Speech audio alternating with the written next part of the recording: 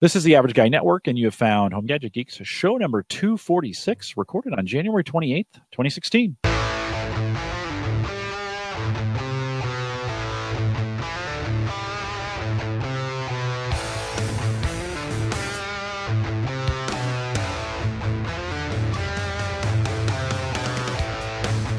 Here in Home Gadget Geeks, we cover all the favorite tech gadgets that find their way into your home. News, reviews, product updates, and conversation, all for the average tech guy.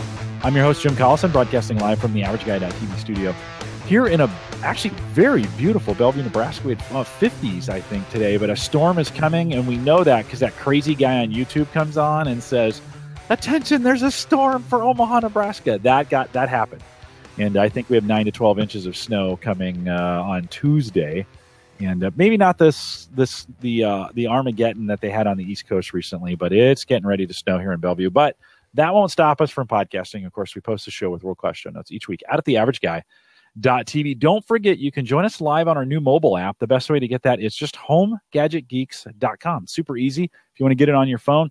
We stream that through Spreaker, and we want to thank LastPass for sponsoring that app for us. And if you want to get these things on the road, this is the easiest way to get it. Or you can download and listen to it later offline. All that stuff is in the app, homegadgetgeeks.com. Of course, Home Gadget Geeks is a part of the Geeks Network. Find the links to this show and many other great podcasts, including Mike Weger's very own Open Mic Night is out there. Rich Hay, who was with us last week, he's on the Geeks Network. And there are a bunch of other ones that are just really worth listening to when you head out there. So remember, go to thegeeksnetwork.com, including Home Server Show. Tonight, I feel obligated to say, we're going to talk a little bit about backup and storage. Every time we do that, Dave McCabe over at Home Server Show, he dies a little bit every time I talk, because it's a Home Server Show kind of deal. Dave, sorry, he knows we're doing this. He and I talked a little bit earlier today, but it's if you haven't caught Home Server Show, actually, the numbers on Home Server Show have been really, really good. And maybe because we only do it once every month. That's why. Months. Yeah, or every 3 months. And so it's, but if you haven't listened to Home Server Show and you're a home gadget, home server, home storage guy, maybe that's one you haven't listened to in a while, head over to homeservershow.com and you want to check that out. Lots of good stuff going on there.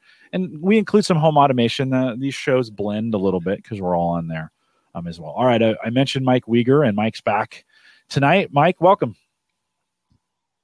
Thank you very much. Yeah, it's been a fun week. We had a lot of things going on in the podcasting world over here for my side of things. So it's been a lot of fun. It felt like a long week. I feel like I haven't been on the show in forever, but I know it only has. And then it's been a while since we've had Mike Howard on the program. I'm trying to think back, Mike. When did we last have you on? We did New Year's Eve, didn't we? Oh wait, sorry, we did. So it hasn't been too long. Yeah, it hasn't been that long. Yeah, no.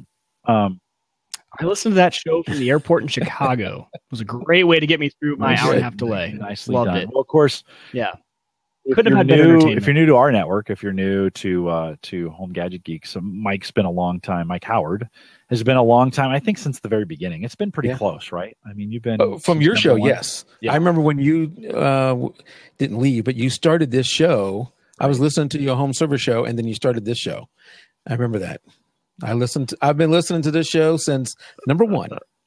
So Dave McCabe just hit me on Messenger on Facebook and said, "UnRAID and backups." Geez, man. So there's he's always watching me, but he'll die a little bit inside tonight. But that's all right. It's okay. We're going to talk about some UnRAID, some backup, and we've got some other things scheduled as well. We let's dig in a little bit, Mike, because this is one of those topics like you jab me with UnRAID at just about every possible chance you can, and we'll be talking about something even on Home Server Show. We'll be talking about hey, UnRAID could do that, or UnRAID could do that. Let's start at the beginning for the average guy when we think about UnRAID, and I'll be honest, not a lot of our listeners probably even those that have followed you have some idea what it is, but let's just kind of get down to the nuts and bolts. What the hell is UnRAID? Can I step back a little bit further than that? Yeah. So listening to Home Server Show with you guys early on, I can't remember what show number it was, but it got me started with Home Server, the very first version of that. And I love the ability that you could do a bare metal backup and you can do a bare metal restore and all that kind of stuff. Love that. What I really hated about it was I had a lot of movies that I was backing up for Blockbuster. Yeah. In case they ever needed those again. Right. And I had a lot of those. And the way home servers did that, the way the version 1 at least did their protection, was they made 2 copies of it. So now all that data was on there twice. I'm like, this is massively wasteful, and I'm having to buy double the disk I want. So there's got to be a better solution. So I found UnRAID, and I think I was on UnRAID version 2 or 3, something like that. It's over 5 years ago. And it uses it's software RAID. It uses a form of RAID where you have one parity drive that has to be the biggest or equal to the biggest drive in your array. And then it'll protect, in my case, I have the Pro version. It'll protect up to 20 drives. So one drive protecting 20 drives. If you lose one drive, then you're okay. If you lose 2 drives, then you only lose the data on those 2 drives because it doesn't stripe. It doesn't. Your files are intact on any one drive, so you would never lose the entire array. So I used that for a while to store my movies and some other stuff, and as a secondary backup. I put really cheap hardware on it, really old hardware on it, and the performance was not good. But I really didn't care. I was getting maybe 30 megabits per second transfer rates. I didn't care because it was an old thing. And I almost killed it last year. I think last year I was telling you, Jim, I'm about to get rid of UnRAID. Finally going to get rid of UnRAID because I had a few problems. One was it is Linux based. So installing something like CrashPlan on it, they say it's easy after you type in 57 lines of code. That's not easy to me. Not your average guy solution. Right. So that was very difficult. And then the other thing is I was having performance issues. And I didn't right away say that was the hardware because I was well above the specs for the hardware. But it performed. It never crashed. In 5 years I've been running this thing, not a single crash. And I'm now running it on the exact same hardware my server 2008 R2 was running on, which crashed every few months. This has never crashed. And it runs off a USB stick. It loads it into memory, and then it doesn't read it all the time. So you're not going to burn out the USB stick. And upgrading is as easy as just replacing 2 files. So it has been so easy that I have replaced the motherboard, the RAM, the CPU, and upgraded the operating system to the next version from like a 5 to a 6, and then rebooted, and it booted up just fine. Now, I don't know any other operating system where you can change all the hardware, and in a mix of that, also upgrade the software, and there'll be no problems. So it's easy. It's easy to use, fairly easy to install from that standpoint. I mean, so in our world, we use Windows Home Server 2011, 2012 R2, now Server 16. And that's a little more complicated of a set. That's not that bad, but why do you lean towards that? I mean, why? What was the original? The original was that movie storage. And let's also say this does not do backup in and of itself. It is not a Full Metal backup. It is just a file server, really. So I use it for that purpose. Now, what stopped me from killing it and going the opposite way and killing my 2 Windows Home servers was version 6. When they upgraded to version 6, they did, and then I upgraded the hardware. I gave it my server, my Windows Home Server software, Windows Home Server hardware, and now the performance has been much better. But version 6 added something called Docker, and you might have heard about that recently in the news because I think the guy who invented Docker recently passed away. But Docker's, and I'm not going to describe this properly, and I'm not an UnRAID expert, so don't ask me too many detailed questions. But Docker, if the way I look at it, is almost like a VM for an individual program. So they have an image that is CrashPlan. You basically just double click and say on Docker and say install CrashPlan, and boom, now you have CrashPlan running a system. No more of those lines of code or anything. I like Linux, but I don't know any of the Linux commands, and I don't have to use any of them. So it is fairly. I mean, You're not a Linux administrator. You're able to set this up. You were able to go, and I dropped the link to. This is a Lime technology. So if you go to Lime, lime-technology.com. From an average guy standpoint, Mike, I mean, this is something when we think about being able to download software, put it on a USB stick, boot it up. I assume it boots to the USB and fires up. and then you can start adding drives. You had been in a Norco box, which is one of those big, gigantic. You still are. I still am. So you got quite a bit. Let's talk a little bit about we're going to talk about performance here in a second. Ken has a question, but how much when we think about hardware, how many drives do you have to it, and how much storage do you have total? I have 32 terabyte of storage in there right now, and I have 17 terabyte free. I have 11 disks, not including the cache. So I should talk about that in just a second too. When we get to performance, I'll talk about cache. I have slowly been taking out I had 1 terabyte and 1.5 terabyte and 2 terabytes. I've been slowly getting all those out of there and moving to just 4 terabyte drives and only Hitachi, the Hitachi NAS drives. Been going to just those. So just the 4 terabyte, or you're making it. I think I have 4 more 2 terabytes in there.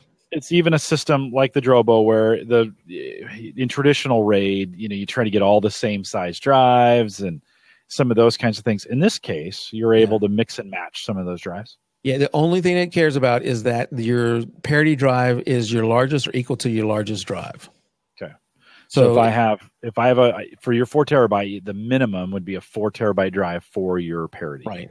If I went out and bought a 6 terabyte and wanted to put it in here, I'd have to put it as the first 6 terabyte. Yeah. I'd have to put it in as a parity drive.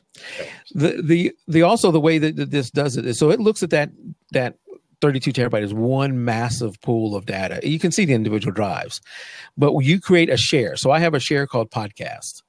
And that's where I put all my podcast files. And I have one for photos. That's where I put all my photos. And then when you create the share, you tell it, do you want me to use the cache drive, which we'll talk about in a second? Do you want me to use all the drives that are on there to spread files across? How do you want me to do it? Do you want me to go to the drive that has the most free space? Or do you want me to fill up a drive first? Or do you want me to make a high water where I'll bring all of them up to like an even amount of free data? I go with the most free. So go to the drive that has the most free first. Okay. And let's talk a little performance from this standpoint. When we think of, Mike Uyghur started thinking about Mike, what was the NAS? What did you go with eventually that you're trying? So I'm building a free NAS box. So that's what I was going to ask you, sell me on UnRAID compared to free NAS, any differences there would be. And I guess in going with that, I've had a lot of trouble because the only extra spare machine I have now is 32-bit. So getting this old free NAS to run on there was kind of a pain and not working too well at this point. Yeah, because you have to run Mike, does UnRAID work on 32-bit, or does it need to be a 64-bit architecture to make it work? I think version 6 is the very first one that is 64-bit. Prior to that, it was 32-bit. And you have to check it. There may be a 32-bit version of UnRAID 6. I'm not positive about that. It's the first one. Version 6 is the first one where I've added more than 4 gig of RAM. Because once you start running some of these Dockers and that kind of stuff, and you can run VMs. I think it uses was it KVM? Was that one of them, or Zen, or one of those? I can't remember which one it runs. It runs VMs. I'm not going to run a VM on it. I'm just using it for storage.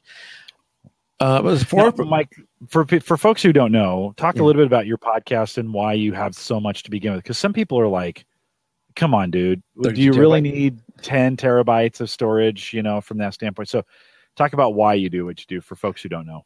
Well, first, I'm a photographer. That's my hobby, and I shoot a crap load of photos, and I shoot everything raw.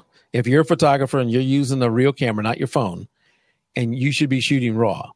There's some situations where you wouldn't, but I shoot raw, and I keep all my raw images, and those I can go to a swim meet and shoot 1,000 photos in one swim meet. So if I'm shooting sports, I'm shooting a lot of images. I'm shooting landscape, it's not as much. So I have, a couple 100,000 or more photos all raw. So that uses up a crap load of storage.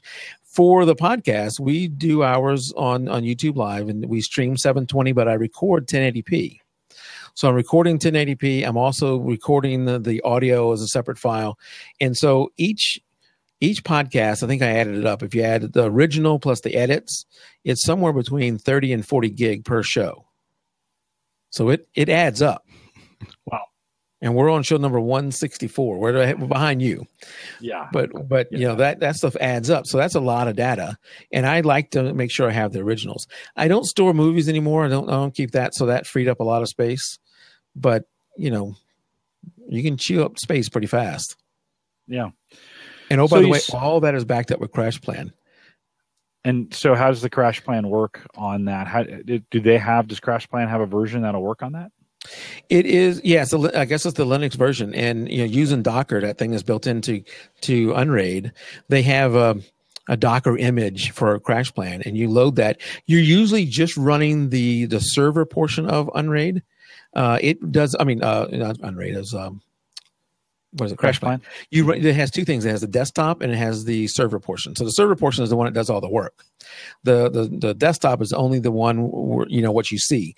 So I only run the desktop when I need to log in and see how things are going. So I would boot up the desktop, and then you just remote desktop from another machine into that desktop version of CrashPlan and set everything up. Then I kill the desktop version of it and just run the server, and it runs just like any other CrashPlan, just looks for changes and it modifies them. So how much are you pushing to CrashPlan? I have a little over 10 terabyte there now. And how long did that take? It took months. Yeah, it took months. Yeah. I just switched my server from 2011 to the 2012 box. And I didn't, you can transfer on CrashPlan, you can transfer some of those, and I should have done that, although I was changing some of the file structure, so that kind of would have been messed up anyways. And it took a full 40 days to get all the. So when I moved it I had CrashPlan running on server 2008 R2, and then I moved it to UnRAID. And when you adopt it, even though my file structure wasn't exactly the same, it still does that data deduplication, and it doesn't have to re-upload all that stuff. It still took it weeks to get all that stuff back in sync. Yeah. But I didn't have to re-upload everything. As far as performance goes, so if you're writing to the array, and you got a decent system, like I now have let's see, I'll have to tell you what it is. It's 16 gig of RAM, but it doesn't use anywhere near that. But it's an AMD Athlon X4, so 4-core 3000. I don't know what gigahertz that is, but it's not a modern CPU. But it's a decent CPU. If you're writing to the array, then you're going to get somewhere between 25 and 30 megabits a second. So pretty slow, right? Yeah. But with UnRAID from the beginning, they've had what they call a cache drive. You write to the cache drive, and then you have a mover process that you tell it how often you want it to do it, and it will, at those times you told it to do it, move it off the cache and into the array. The problem with that was if that cache drive goes down, you've lost that data because it's unprotected. It's outside the array. What they did with version 6 is allowed you to add more than one cache drive, and then it would mirror those. So I now have two 2 terabyte drives as my cache drive. So when I write to it, it's writing to both of them, so they're protected. And then I think I have it twice a day go into the array. You could do that with an SSD, with a couple SSDs too, right? Where from a speed perspective, you get stripe those SSDs, and then you're limited. It makes your cache drive a little bit smaller, but are you really pushing that much data to it? I don't know I don't know if UnRAID you can stripe you can use SSDs, but I don't think you can put them in a RAID array. Okay. Even in the cache, even for the cache drive? Well, in the cache, I don't think so. I know so in the array. The array right now cannot handle SSDs. It only handles spindles. See, they can't do that. That's maybe for a future edition. I am getting right across my gigabit network when I'm writing to the cache drives, which is all I do. I don't write straight to the array. I'm getting about 100 megabits a second transfer speed. And is that good for you? I mean, you're okay with that? Obviously, I am not one that's going to say I think I can get 112. This thing sucks. 100 is fine for me. Most of my transfers back and forth to that thing happen when I'm not even here. Like I'll record the podcast or do my photo editing on my main PC, and then I have a process that every night just sends it over there to UnRAID. And one of the reasons that you remember me talking before about the Mediasonic boxes. I love the Mediasonic boxes, and I still do. but those were only getting connected directly to my machine through USB 3.0, only getting somewhere around 60 to 80 megabits a second. Now that's crazy. I'm getting slower writes to that thing than I'm getting to a machine that's in another part of the house across the network. So now those old Mediasonic boxes are sitting over there connected to UnRAID, sitting outside the array, because you can have boxes outside the array, and they are backing up some of the data that is on UnRAID. So you have another physical location where it exists in case something happens to the whole array. Well, right? First off, CrashPlan is backing up offsite. Right. But this is your local backup. But that machine has local storage that's not backed up anywhere. Right. Plus, it has some data that's on my computer. But the data that's on that machine that's not backed up anywhere, like the podcast files, they're on UnRAID and on CrashPlan. So the second local copy of them is on those Mediasonic boxes. Yeah. No, that makes sense. Mike Uyghur, when you think about building something like this, you're stuck with that 32, that the right. 32-bit. You should really look for a really cheap AMD 64 gig, because they were doing 64-bit before Intel was. You should be able to pick up a fairly decent board. I mean, in this kind of situation, I think you got a PC from somebody. Is that case expandable at all? Was that a home build, or did you get a... It's just a standard Dell case. So for that sort of thing, I mean, I've got my QNAP sitting over here, and I'm getting 272 megabits per second to that. Now, and for me, I only need 2 drives, so it's kind of perfect for me because I don't have too much data. So I could throw in even 2 6-terabyte drives, and that'd be enough. I have 2 2-terabyte drives in there in RAID, so really I only get 2 terabytes of storage. And that's enough for me. So for me, I'm kind of thinking about it now, like, man, do I need the extra power consumption? Do I need really another box? You're not doing this for backup. You're doing it for fun. Oh yeah, no, it's fun. I build it and then I just tear it down. It's really what I do. Yeah. Except for the PF box, that's a winner. Yes, keeping that. But so, what kind of speeds are you getting? 272 megabits per second across a gigabit network. Yes, that doesn't sound right. It's going at 34 megabytes per second. I couldn't, those have always confused me. And I hate to, that's one of those things I've always avoided on the show. It's like, okay, that sounds good. Let's move on. Because it's like, at the end of the day, we don't go into those kinds of details here on Home Gadget Geeks. I'm more interested in kind of the average guy stuff for it. Yeah. And so, Mike, what it sounds like, though, when we think about the setup on this, it's a pretty easy even for the average guy with some extra equipment that wanted to give it a run and try it out. Sounds like a pretty easy solution. This Docker stuff is pretty new. These containerized applications. It's pretty new. It's pretty cool. That's available in version 6. It is. They can do, I'm running just CrashPlan on it, but it can run Plex and a bunch of other things that they have out there that can run. Jim, one thing, you put my wrong website address there. Oh, did I? JPEG, the number 2. Wrong. But it goes JPEG 2 TO. It goes to the same place. Oh, does it? Okay. Yeah. I tested it because I threw it out there and I'm like, oh, is that the right one? It does go. I think you bought both. I must have, yes. JPEG2, the number 2, raw.com. Yep. If you want to try this out, they have a free version, which is the 3 drive. So 1 parity, 2 data.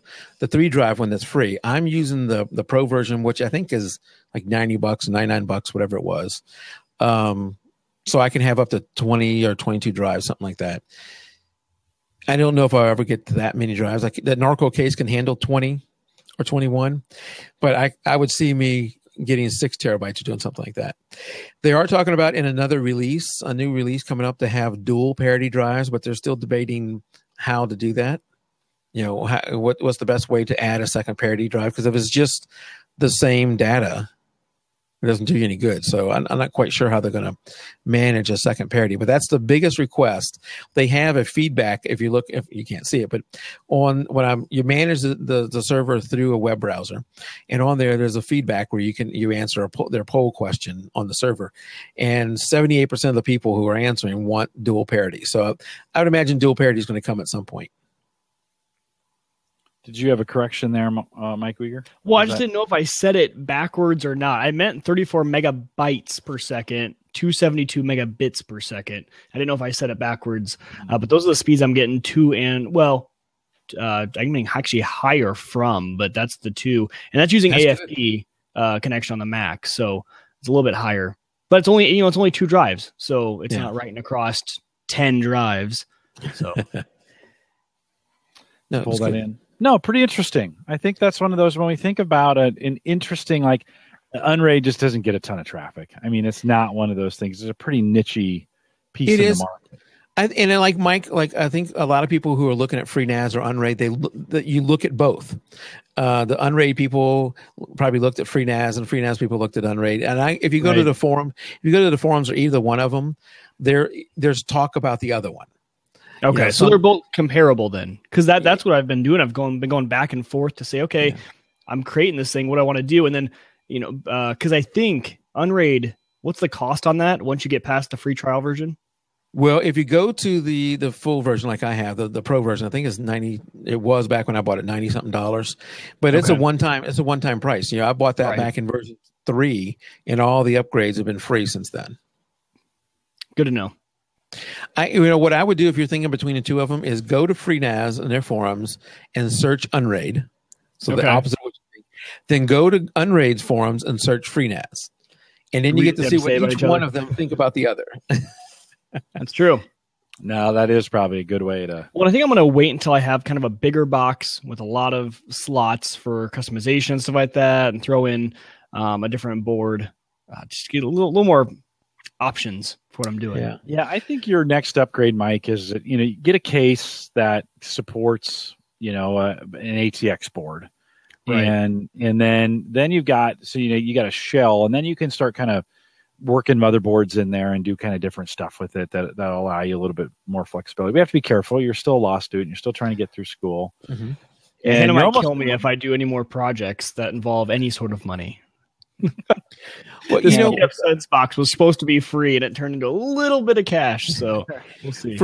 For me, you think, you run this big Norco case and all that expense. I was running a Norco case and then a Windows Home Server, whatever the second version was, and a Server 2008 R2 box. I was running 3 servers, and now I've gotten rid of the 2 Windows boxes and put everything into the Norco. So I've actually have downsized, believe it or not. Yeah, right. And it in some markets, I mean, that can get pretty expensive when you think about running all those hard drives. I mean, hard drives don't take a ton. I think it's 5 to 10 watts, maybe, but stack up 20 in there. True, and you can set them to sleep.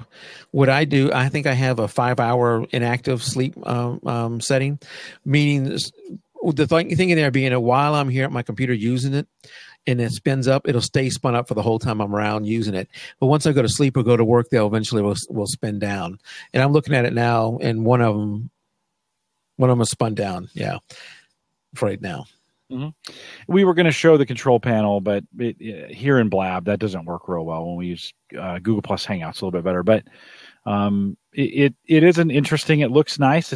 I've seen it before. We showed it. You and I did some UnRAID work on some podcast last year, I think, and you can go back and take a peek at that if you want to see. There's screenshots on the web as well, Mike. So you're not doing bare metal, because this is like when we the home server guys. So what are you using for backup on the individual PC basis?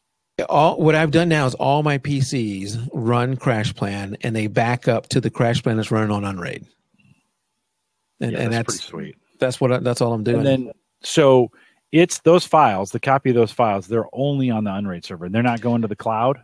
The CrashPlan backups of the individual PCs to UnRAID, the only other place they're on is those Mediasonic boxes. So that I am copying those Mediasonic. So I do have the original, that is the PC itself, the backup on UnRAID, and then a backup on those Mediasonic boxes. And so you've purchased the one licensed copy of CrashPlan, the $60 a year. It's not a year; it's a one-time price. No, it's annual. Is it? I'm sorry. I was thinking UnRAID. Yeah. CrashPlan. Yes, I've only bought the one subscription to CrashPlan. Yeah, the one PC version of it, right? It's one PC. Yeah, no, it's they're okay with that. By the way, I met their engineers, and they're like, yeah, we're okay with that. It's. I ended up buying the family version of it. I think it's double, so like 150. What's that? Still very reasonable. Double. Yeah. 150 a year, unlimited PCs, and I do the same kind of thing where because I'm crazy about backups, so I'll back up everything to the cloud to begin with. So every PC is going to CrashPlan in the cloud. That's the minimum. Then I'll do some local stuff in case I want to do a local recovery, right? You don't always want to have to pull that stuff down from the cloud. Sure. And so the home server, the Windows, the 2012 box has CrashPlan running on it. And I'm moving. And that's the beauty for the average guy. You don't have to push it to the cloud. You can use CrashPlan for free, install it on several different computers, and make a backup PC that all it does is back stuff up. Yeah. And you can push those over to it locally. And as long as those drives stay running, I mean, the chances of you losing both drives at the same time are pretty low, or both PCs at the same time are pretty low. But that works out pretty well. If you haven't tried CrashPlan in a while, it might be time to take a look. Mike Weaker? Well, yeah, I was going to say, so for me, I kind of do the same thing he does. So I have my NAS unit, the QNAP. Everything, well, first of all, the first layer of backup for any Apple device should always be Time Machine. It's free, it's there, might as well use it. So extend a drive off something, or if you want to use your NAS, you can. But I have hard drives, so everything has a Time Machine, but that's an awful form of backup. But if you delete a file, quickly need to rewind half an hour, a day, a week, a year, and get that file, it's easy to do. And then I just clone all of my machines using Carbon Copy Cloner. It's set to do it automatically every week. Clones an exact bootable copy over to the NAS in the form of an image file. And then so everything's backed up there. So locally, if I ever need to replace a drive that dies, I have it on the NAS. It's right there. And then that entire NAS, so that has all the backups for every computer in the house. That then goes to Amazon S3. So that's always going up, which I know, Jim, we had talked about this a while ago, and you had kind of said that Amazon S3 is kind of clunky to use, difficult, slow. Very true. Too.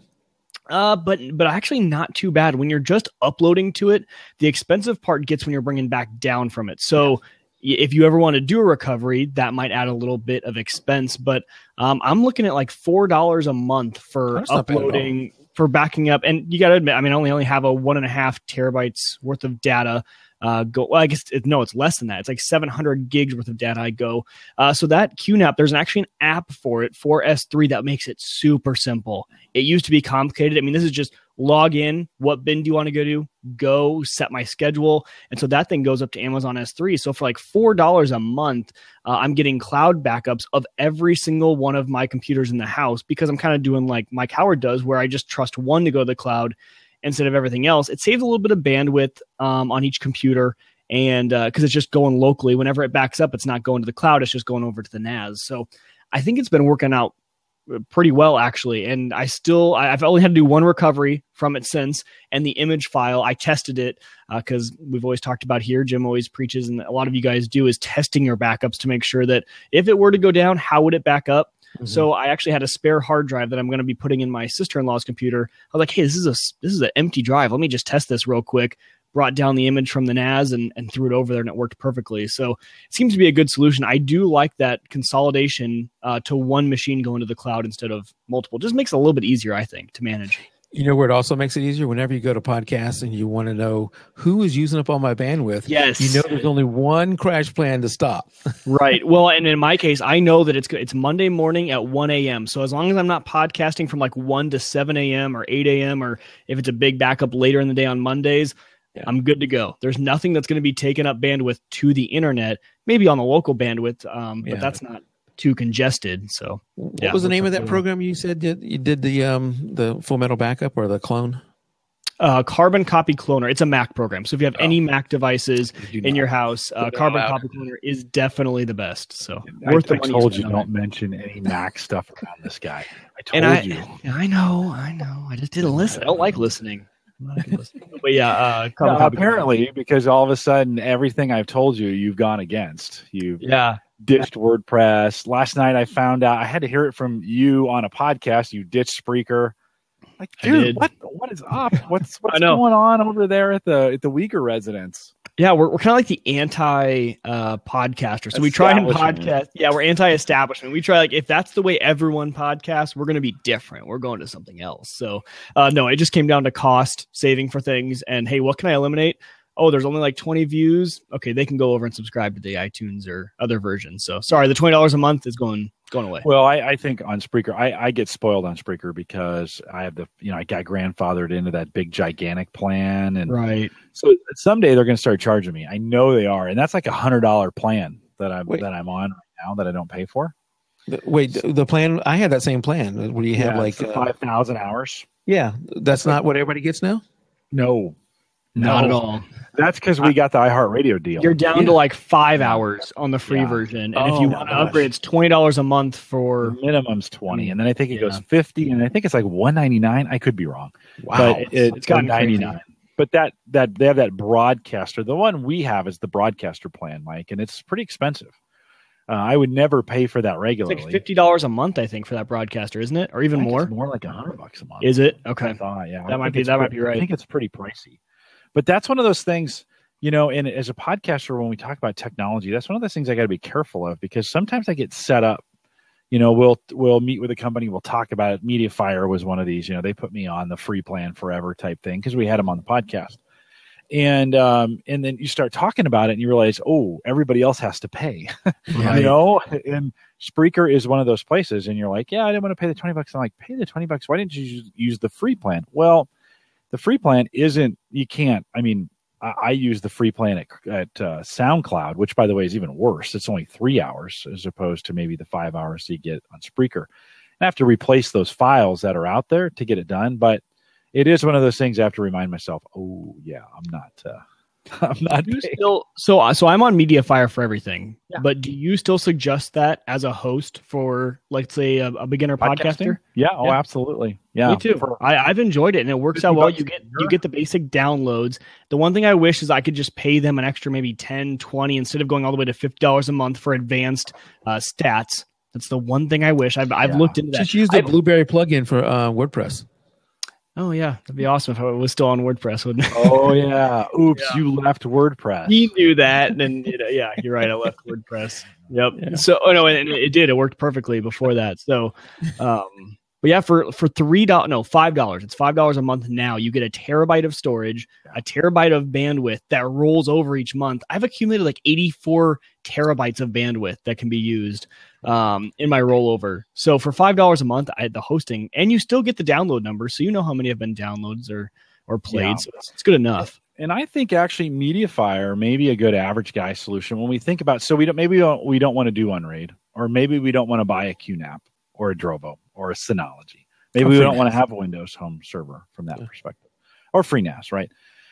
And you want to go straight to the cloud. I mean, CrashPlan is what we talked about, but CrashPlan pricing wise, a little bit cheaper, not much, but MediaFire plays into that space as well. They have a client that you can install that'll do backups for you, and it'll push it up. Then you get a terabyte of space. Well, but that's just like Dropbox, right? You delete those files on your computer; they're gone from. That's true. That's right. True. So it's a little more like Dropbox instead. Yeah. It's more of a sync than it is a backup. Right. So right. But you could use it as a backup if you just want to push a big image file up there. Now, I don't think the web browser would support that big of an image, and it would be a little bit of a pain, but you could technically use it as a backup.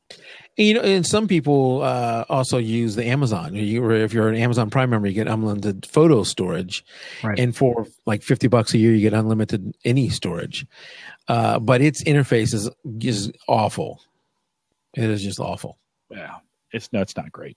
MediaFire, I have 100. My total available bandwidth, 177 terabytes. Right, that's what available. Yeah, it's ridiculous. I kind of laugh at that when I see it. Sometimes I just go in and check. I'll never use it, but I do. I mean, I get when I think about the podcast. So the AverageGuy.tv, the video files for everything we do, both Home Gadget Geeks and for Cyber Frontiers.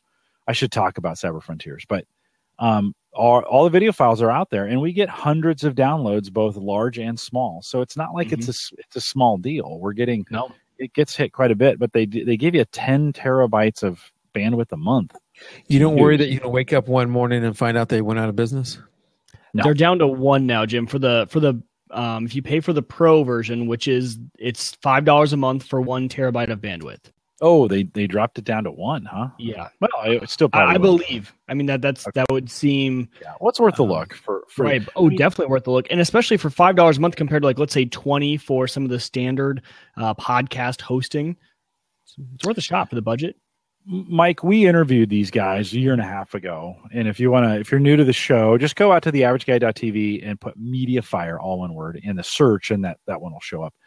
When we interviewed them, they own all their own hardware. They are fairly independent. They've kept their costs fairly reasonable. It's a small shop. They're in Texas. They got great bandwidth. I don't worry about them one day pulling up stakes. Now, at the same time, all my podcast files are still here, and Christian could have that switched over with Maple Grove Partners.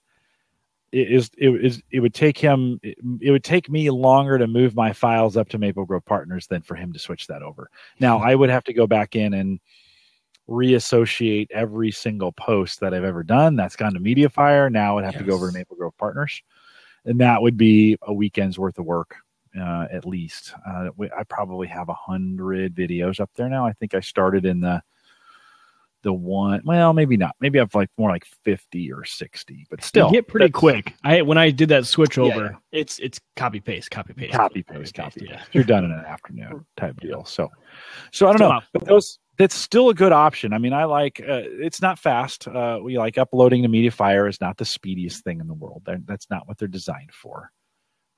But my professor, just the other day, he's teaching law office management, right? How to manage an office. And one of his things, he's like, oh, guys, for backup, Dropbox is the best. And you want to have that tech guy conversation. You're like, no, it's not backup. Don't tell people this.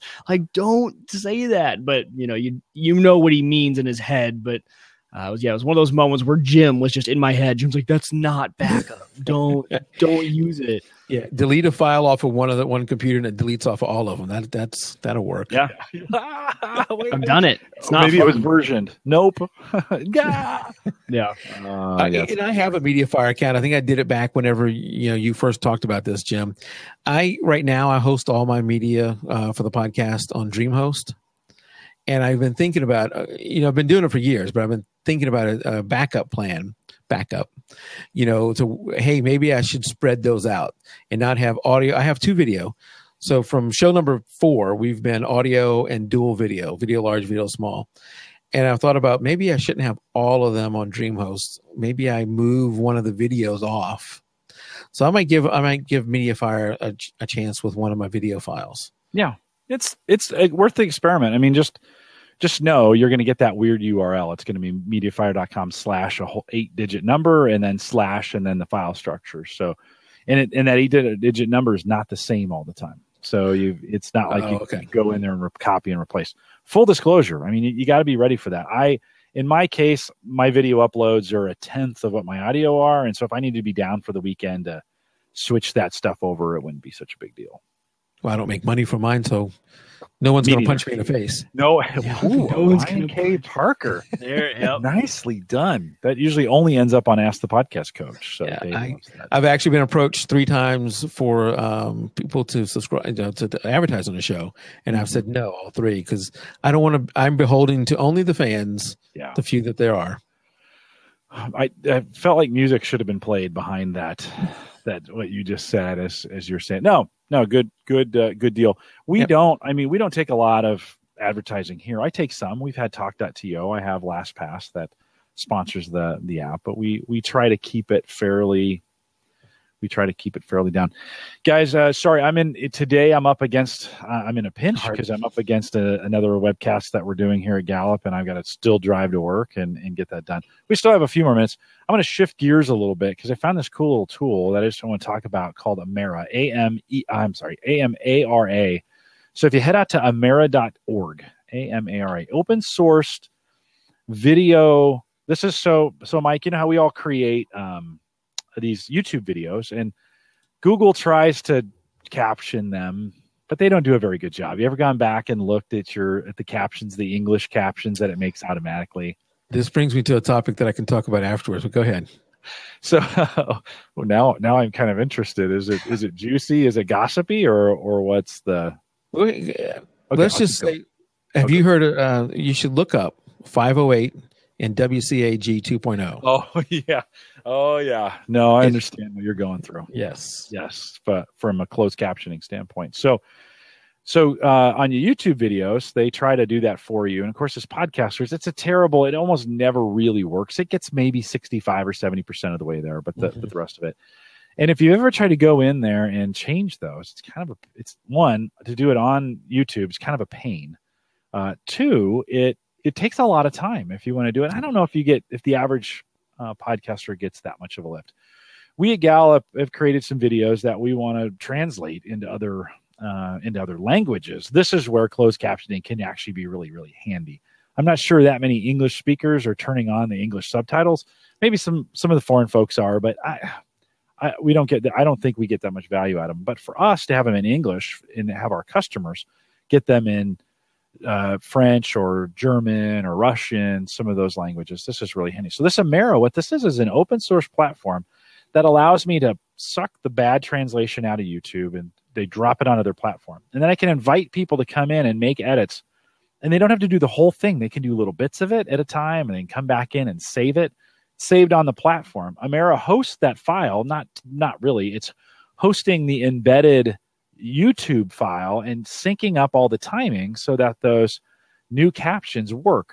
Now, when you're done, you don't have to. I was like, oh, I don't want people to have to come back to YouTube to see the video. Come back to Amera, because everybody's going to be on YouTube. So then they allow you to export those translations. So when they're done and checked and verified, and you're like, oh, good, I've got the French translation the way I want it now. You can pull that file out and just push it right back into YouTube, into there, because they accept several standard file, and these guys support those file extensions for that. And then, boom, you automatically have translations in that language for that video, which I thought was really cool. And not that because you could get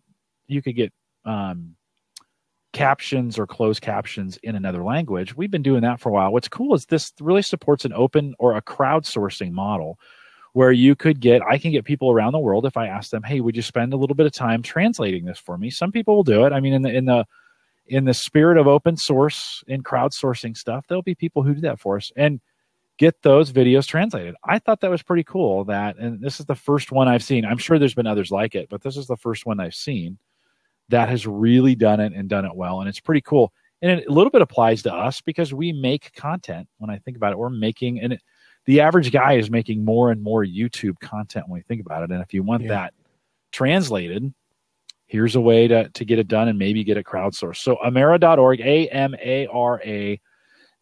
Check it out. We're going to start using it. I just started assembling a crowdsourced team from Gallup, and I went on Facebook and said, hey, who speaks both English and something else? And can we put teams together that will help me translate these videos? Now, you'd say, Jim, why would people do that for you, right? Why would they do that for you? Well, the content we create in English, they want in their language because it helps them sell and do their jobs from a coaching standpoint. So it's in their best interest to have our English videos captioned in Russian or in French or in German. Now, the YouTube captioning of it in English is horrible. It's like you said, 56% accurate. Yep. So they're listening back to the audio of it and creating new transcript in their language. Well, we're gonna fix the English too. So this is the thing. Okay. I'm gonna have a team go in and edit the English. That's gonna be pretty fast. Then they can pull up the edited English and translate it while listening. So they'll have both. They'll have the correct English and they'll have the audio to hear. So you want to fix the English first before you start the foreign language process? Okay. That's gonna be the process. So we'll put a file out. What I'm gonna do is look for some really good fast editors in English. That should go pretty fast. And we'll say, okay, go out. And they'll pick pieces. Maybe it'll be, I'm going to do the first 10 minutes. I'll do the second 10 minutes. I'll do the third 10 minutes. In this case, we're going to start with 10-minute videos. So, maybe two people could have that done in half an hour, probably, if they split it up. And so then when the English is done, then we'll have somebody QA it, check it real quick. Hey, go listen to that video, make sure that's right? Everything's done. Then when that's good, then we'll release it to the foreign teams and say, all right, Germany, here you go. Start and go. And then they'll split that up and start doing it. And then they'll QA each other to make sure it makes sense. We'll get one more reading on it. Boom. The good news is I can QA the file. So before I push it into YouTube, I could send it out to our Facebook group and say, hey, I need a few German speaking people to QA this file. Can you come here and look at it and turn on the German subtitles and make sure it's right? That way, because that's always been our concern, is when we hire for transcription or when we hire for translation, there's such a high expense in QA to get that file checked. Are they saying the right things? If I get 3 or 4 people to do it in that language, then I get a little bit like, if they all 3 agree, yeah, we're pretty darn close, from that standpoint, and keeps the cost down. So, one of those cool little, again, maybe this isn't average guy kind of technology stuff, but as media creators, I think this is going to become a bigger and bigger deal, Mike, as we think about getting our content as podcasters out to or captioned in other languages. Yep. All right. Do you like you can just say Mike and you already addressed both of us? I was like, Mike, we're talking about podcasting. Which okay, that fine. still doesn't. We both podcast. No, it doesn't. So, yeah, we're like, we narrowed it down yet. It doesn't. Mike Howard, what's coming up on JPEG to RAW as we think about some of the things you guys are talking about? So we'll talk about the next 2 weeks. We have 2 big events happening in the next 2 weeks. First off, we just finished our 2015 Best of 2015 photo contest, where we gave away over $1,300 worth of stuff. So big thing there. This next week, we have Meg Byton coming on the show, who is in the photo world a massive person. She has almost 200,000 Facebook followers, just, lots and lots of fans, has never, ever done an interview. Nice. This will be her first interview ever. And if she publicizes it at all, we will break our live attendance record which holds at 252 right now. We will easily break that. This could be a 500 to 1,000 person night if she advertises it or more. The following week, we have something that may be even more interesting, because I'm not sure if her photography is interesting to you guys. But the following week, we have a guy, Ron Clifford, coming back on the show who just returned from Antarctica, and he's going to talk about his trip to Antarctica and photographing down in Antarctica. Wow. Cool. I have a nephew who just got accepted through a military program to be in Antarctica during the summer. And so he's going to be, which is our winter. Yeah. He is going to be down. I think this is next year. He's going to be down there doing that as well. So that's kind of cool. No, very cool. And Brian, somebody out there said Waffle House selected reservations for Valentine's Day. Yes, we do that every year. What? One unit manager started it, I don't know if it was unit managers. One person started at one restaurant and it's exploded. And if you go to wafflehouse.com, the list of units, I keyed it in there this past weekend. So until I figured out how I can make that easier, a spreadsheet to load it. Get your girl, take her to Waffle House. We have most of those restaurants will book solid for that process. That's crazy. Amazing. Even the new ones that you're going to open in Omaha, is that the? Yeah, we really need some up here. So I was going to tell you, what I heard. We've started the install of broadband, not for the customers, but for the back office. We started the broadband install this week, and we should be bringing them to your location soon. When is Waffle House Weekly? When's Waffle House Weekly, the podcast, going to start? I heard that was another rumor that I heard that it was.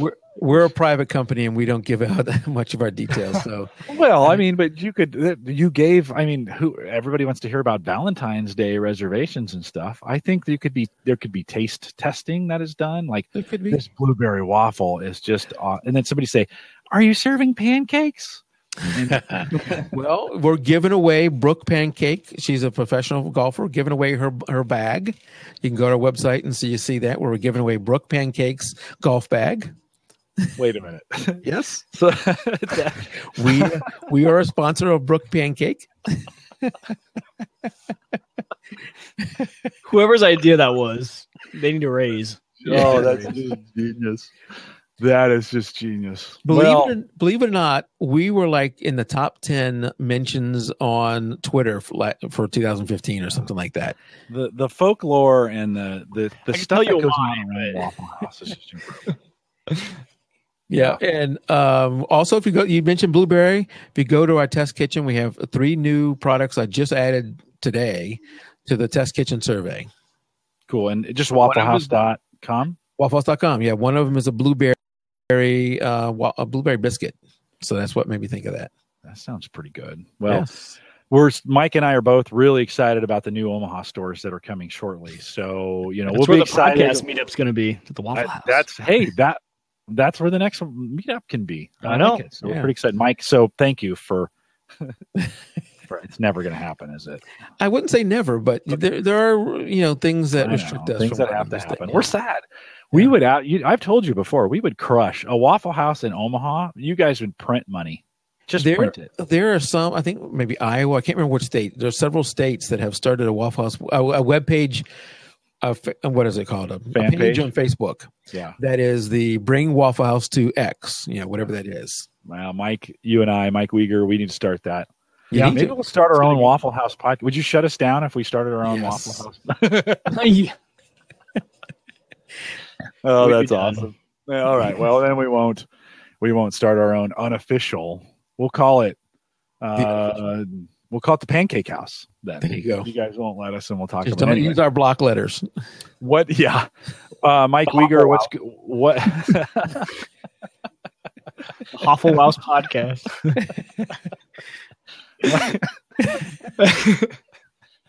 I can't say it without laughing. This is too good. Oh man, this is too good. Mike Uyghur, what's going on Open Mic Night? What do you guys have coming up? Oh man, well, we're prepping up for the mid-March announcement for Apple, so we've just been slowly covering as those rumors start to come out, all the things that are revolving around the iPad Air 3, the new Apple Watch, and also the rumored of the 4-inch iPhone, the new, we knew the iPhone C. Now they're thinking about coming out with another cheap entry-level phone with new hardware. So talking all about that and anything else that comes up in my head that I like to talk about on the podcast. In my world, whatever comes up, we talk about it. Whatever the hell you want. All right, yep. Sounds good. Well, we are out here, I think, coming up here on Home Gadget Geeks. I do have the guy at ring.com coming, Mike. So I think I have him scheduled for the... That'll be a fantastic interview. I'm excited for that one. Yeah, and we have he slept through the first one because he was in London and he had to get up really early, and then the second one I had to change around because of my schedule. We currently have him scheduled February 18th. So, Mike, see if that date's open for you, Mike Howard. See if that's date. Maybe we can still get him on with you to talk. And either way, share Google Doc with me, and I can put some of my thoughts in there. Yeah. And if I'm not on the show, that you can ask him questions. Yeah. 2 weeks. So Nathaniel Lindley's back next week. I'm sure we'll talk about Chromebooks and some stuff that's going on in education. Amber Gott from LastPass is back. She's having a baby, so I'm catching her right before this all happens. And we're going to get caught up kind of on the merger with the acquisition that's going on with Logmein and LastPass. So we'll get some information from her there. Chris Barnes is coming back on. If you know Chris from the End User Podcast, Chris joins me every early, like January, February. Each year. Chris has got great pipes, so that's a guy that you want to listen to, and he does some really good podcasting over there at End User Podcasting. So we've got some stuff coming up for you here in the future. We're out here typically Thursday nights, 8 p.m. Central, 9 Eastern, out at the Average Guy. .tv live a little bit early tonight, and I'm wondering how many people came out. Okay, well, we're not even there yet. I'm wondering how many people are going to show up at 8 o'clock. Fortunately, this video will be there for them when they get there. And we want to thank you for coming out tonight. If you caught us on Blab for the first time, head over to theaverageguy.tv/live if you want to catch this again. Or we got a lot of great posts out there as well around all the various things that we do and we test and we work with. But most of all, we just love having you in the community and love to have you jump in. Join us on the Facebook group. Just go to theaverageguy.tv/Facebook. Don't forget, well, thank you for shopping and using the Amazon affiliate link for the Average Guy Tech Scholarship Fund. I did buy Kyle his baby monitor and shipped it and arrived yesterday. So he's got this kind of high-tech baby monitor that we'll be working with. Lopta was going to try and build one. And Lopta, I know you're listening. I know you're like 3 weeks behind. So by the time you hear this, I need the part list from you so we can get yours on order. He was going to kind of build his own. He's been a little busy. They had their baby back in December, the December time frame. I think it was late December, early January. And so, Lopta, I need that part list from you. And we'll be back here next Thursday. I'll be in D.C. Monday, Tuesday, and Wednesday, coming back just for the show. And we'll be back, and we'll do it again. And with that, we'll say goodnight, everybody. Hey, a couple Blab-related questions. Yeah, of course. We're using the heck out of Blab, and you guys are doing such a great job. So. Glad to hear. I'm glad thanks for all you do. We've noticed when we produce the videos and they, so we do this live and they show up in certain, the people show up in certain areas. And then the video that comes out after the fact, there doesn't seem to be any order to it as far as those things change. Is there a reason for that, or does it? Yeah, it's just a technical thing. So the order that you show up in right now, doesn't at all dictate how you show up in the replay. It's just the data. Each stream is actually being recorded separately. So every single person, it's not recording this as like a whole shot. Everyone's video is streaming in as like a separate piece. And so when it gets reproduced out, none of those pieces are necessarily in the same order. They're just all being streamed into one thing. And so at some point when you're stitching that all together and making that thing work, it's just does it kind of just put them in random areas, or? Yeah, it just puts them just to make sure that it's out there, but it's not like, they're not ordered. They're not, I'm sure we could probably order them so that they are a certain way, but as of right now, they're not ordered in any certain way. Yeah, we were talking earlier about configurations when we think of, someone told us that you guys recently shut off the ability to put pictures in the chat, which I really appreciate, to be honest with you. We're the ones that got trolled really hard one night, and it was just like, oh, why? Although it would have been interesting to have that a toggle on and off, to be able to say, hey, I can support this, or I don't want to, and toggle on and off. Any thoughts? That's kind of one of our plans. So we're actually working to re-implement it. We're just we took it out, so we're like reconfiguring a bunch of things in our system, and we changed one thing, and now in order to maintain the picture, like the safety of just the whole thing with like pictures drawn in from other places, especially since we're adding the drop-in media in one of the squares, that part of the app is being touched right now. So being able to put pictures in the chat will probably come back sometime early next week, but it'll be tweaked. So it'll be a little bit better than it was before. Cool. And when will we get the drop-in? Are we going to get the drop-in stuff at the same time? So yeah, the drop-in stuff is pretty much good to go. Like it's built on our end. So we're waiting for a few things. We're kind of trying to roll out everything at once. So as we build this, what happens is we push it to a development BLAB. So there's like a whole other BLAB that we all use in the office that has different BLAB features and is like, so as we change things with that, and that includes the way we're going to change like what the home screen looks like. So it's more directed towards you, more personalized. You get more of what you want. There's just like features people have been asking for, and we're always rolling those things out. And sometimes what happens is things get a little bit bottlenecked. So we'll put in a bunch of new things, and we can't push it until all of those things are done, because like one thing isn't completely finished yet, even though all the other features that people are asking for, it's not that feature isn't done. It's that something else that we're changing isn't done yet, and they all need to go out at once. So for this one, we're waiting. It should be like any day now. It's like the feature is finished. We're also waiting for just a few things to be fixed on the iOS app, so that those tuning in from the iOS app also see the drop-in, so they're not like left out thinking like, what are they all laughing at? Like I can't see what they're talking about. Right. So that's it gets infinitely more complicated, doesn't it, as you add more features, and then where you guys used to be able to.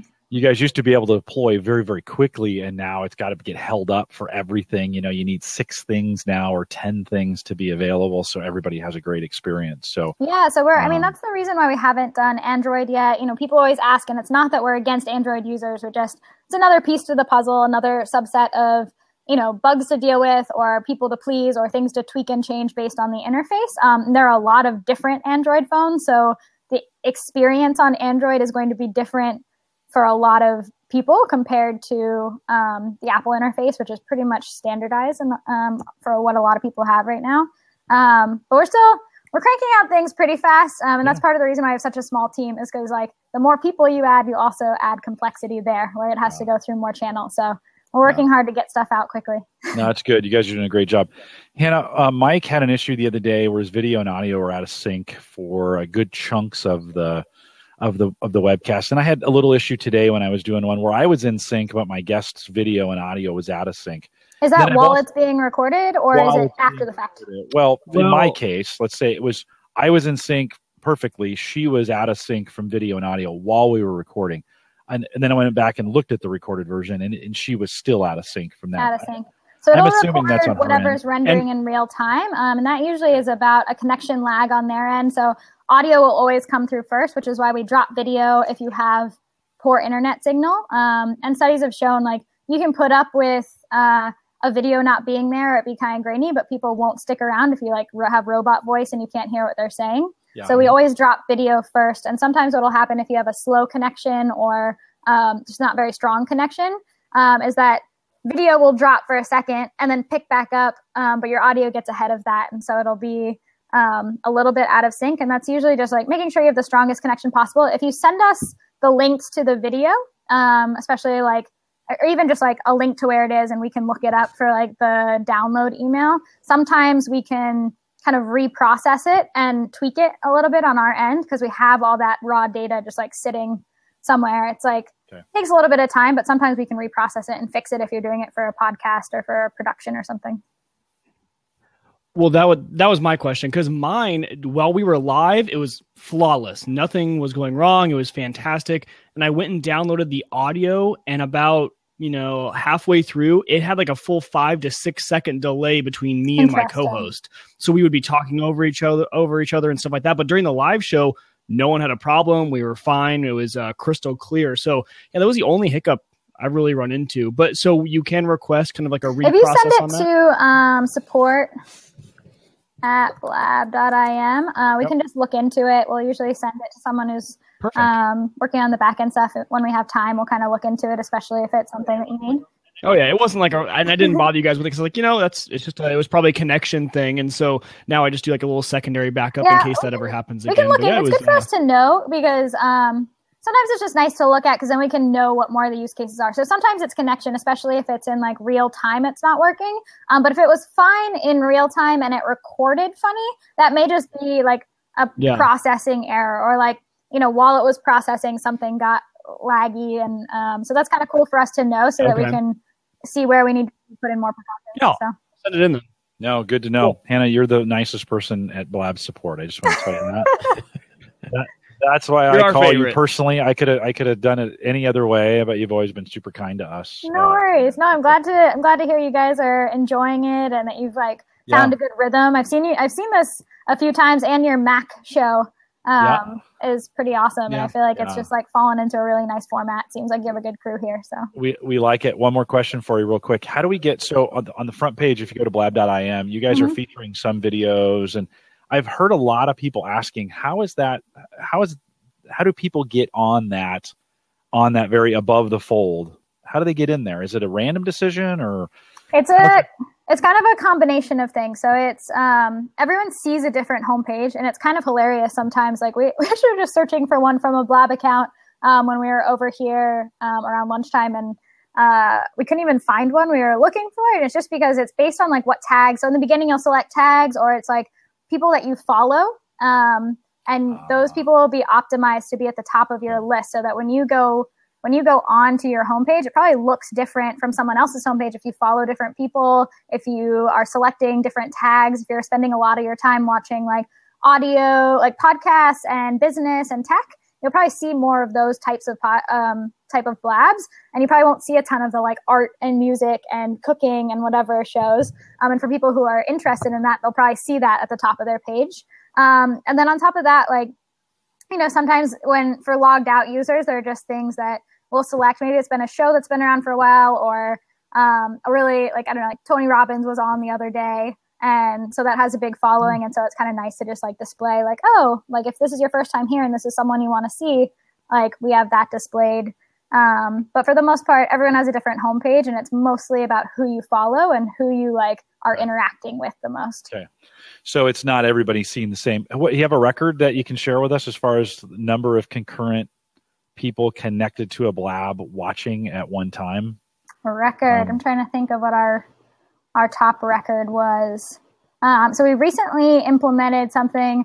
We were first having like some really massive blabs, like, upwards of 500 to 1,000 people kind of connect at once. And it's really tough on the system.